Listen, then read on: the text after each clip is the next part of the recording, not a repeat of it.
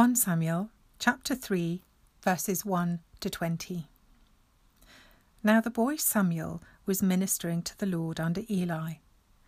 The word of the Lord was rare in those days. Visions were not widespread. At that time Eli, whose eyesight had begun to grow dim so that he could not see, was lying down in his room. The lamp of God had not yet gone out, and Samuel was lying down in the temple of the Lord, where the ark of God was. Then the Lord called, "Samuel, Samuel." And he said, "Here I am," and ran to Eli and said, "Here I am, for you called me." But he said, "I didn't call you. Lie down again."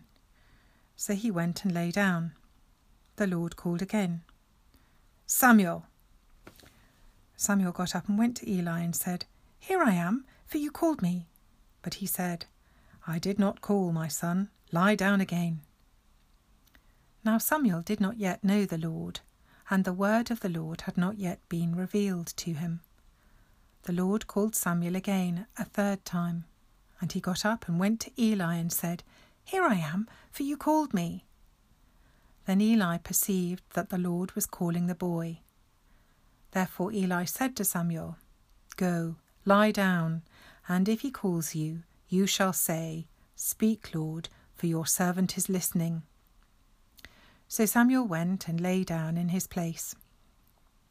Now the Lord came and stood there, calling as before, "Samuel, Samuel." And Samuel said, "Speak, for your servant is listening." Then the Lord said to Samuel, "See, I am about to do something in Israel that will make both ears of anyone who hears of it tingle. On that day I will fulfill against Eli all that I have spoken concerning his house, from beginning to end. For I have told him that I am about to punish his house forever, for the iniquity that he knew because his sons were blaspheming God, and he did not restrain them. Therefore I swear to the house of Eli that the iniquity of Eli's house shall not be expiated by sacrifice or offering forever." Samuel lay there until morning. Then he opened the doors of the house of the Lord. Samuel was afraid to tell the vision to Eli. But Eli called Samuel and said, "Samuel, my son." He said, "Here am I." Eli said, "What was it that he told you? Do not hide it from me. May God do so to you, and more also, if you hide anything from me of all that he told you." So Samuel told him everything, and hid nothing from him. Then he said, "It is the Lord. Let him do what seems good to him." As Samuel grew up, the Lord was with him, and let none of his words fall to the ground. and all Israel, from Dan to Beersheba, knew that Samuel was a trustworthy prophet of the Lord.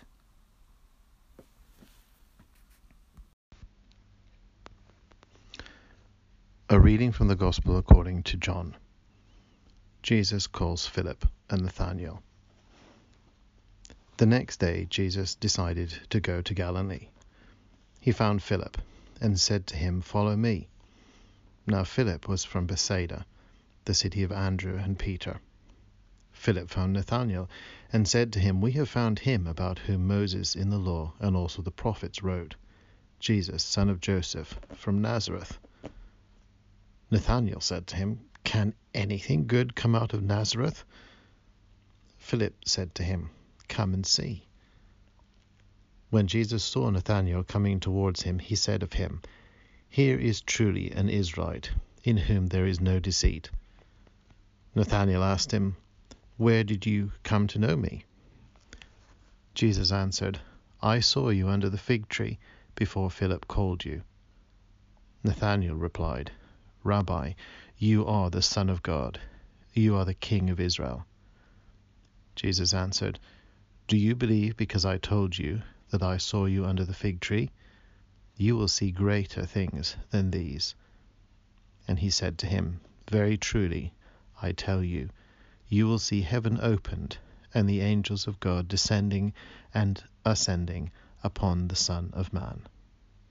This is the word of the Lord. Thanks be to God. In the name of God, Father, Son and Holy Spirit. Amen.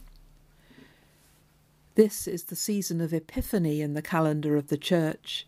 It's part of the greater Christmas season, which goes on until Candlemas on February the 2nd. So if you've still got your decorations up, you shouldn't feel in any hurry to pack them away. Epiphany literally means shining forth or revelation. It starts with the story of the Magi, for whom a shining star in the heavens leads them to the revelation of a child born to be king. But this season then continues with all sorts of other stories in which people have a revelation, seeing Christ, themselves, the world around them in a new light. Their epiphanies are the moments when the light bulb goes on in their heads, when the penny drops.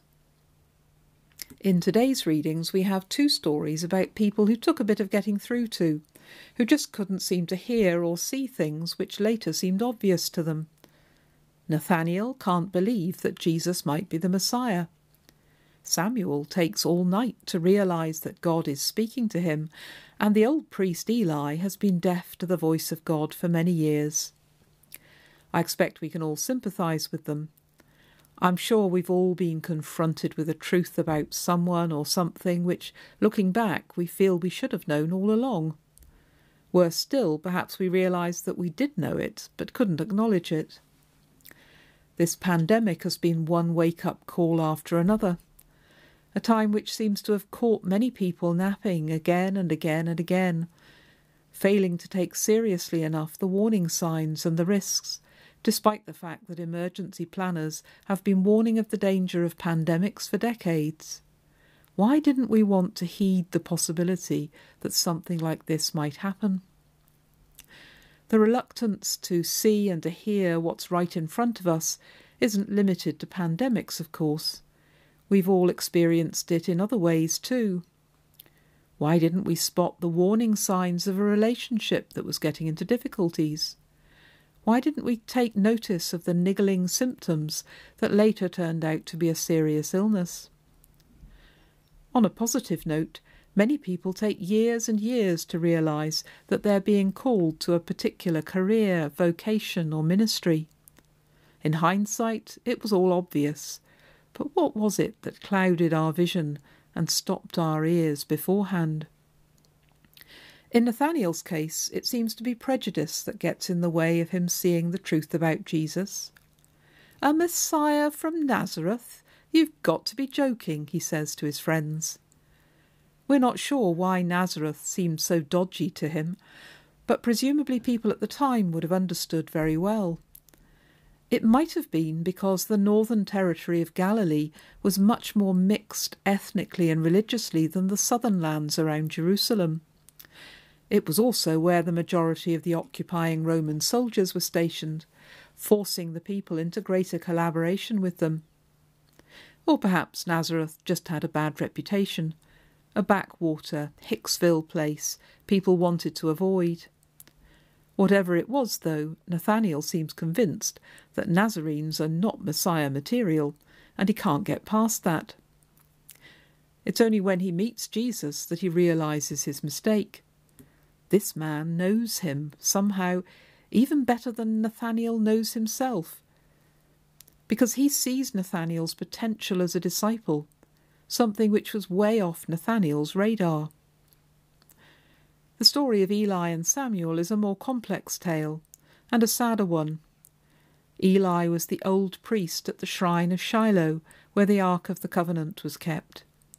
He had 2 adult sons who should have followed him as priests in this important position, because priesthood was hereditary. But they've gone off the rails. They're abusing their positions and stealing the offerings.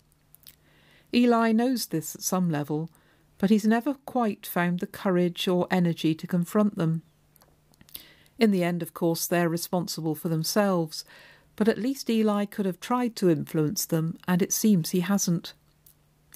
The message God gives to Samuel is grim. It's the end of the road for Eli's household. His sons will eventually be killed in battle, and Eli himself will die of sorrow. No wonder Samuel seems reluctant to pass this message on. But Eli finds the courage, at least and at last, to urge Samuel to tell him the truth, no matter what it is. And by doing that, he teaches Samuel a vital lesson which he'll need to draw on often in the future, that the truth, however painful, can't be avoided forever. Samuel will go on to be one of Israel's most important prophets, instrumental in the lives of King Saul and King David. He will often be called by God to challenge them, and those who challenge kings need all the courage they can muster. I like to hope that Eli took some comfort in seeing that for all his failures, he was able to play some part in God's work in preparing Samuel for his role. And that's what it's about, God's work. Because it's most often where the pain is and where the mess is that God is. We see this in Jesus above all, born in a dung-strewn stable, growing up in that dodgy town of Nazareth, dying on a cross alone and reviled, looking to all the world as if he's failed. Who would have thought that God could be in these squalid places, in these squalid things? Not the Magi who headed first for Herod's palace, not Nathanael with his blinkered views, not the horrified disciples who ran away from the crucifixion, but that's where God was, at work in the world through Christ. And that's where he still is, in the places, the people, the situations we'd rather not see at all, the things within ourselves we'd rather bury or ignore. It's there that God waits patiently with his healing and his love, because it's there that we need him most. When we turn away from that place, we turn away from God too.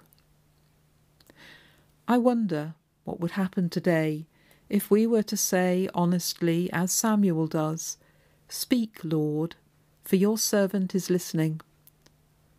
I don't know the answer to that, and perhaps that's why it frightens me, as perhaps it does you. But if we are serious in our search for God's presence in our lives and in our world, then the place we're avoiding is probably the very best place to start. Amen. Let us pray. Almighty God, in Christ you make all things new. Transform the poverty of our nature by the riches of your grace, and in the renewal of our lives make known your heavenly glory, through Jesus Christ your Son, our Lord, who is alive and reigns with you, in the unity of the Holy Spirit, one God, now and forever. Amen.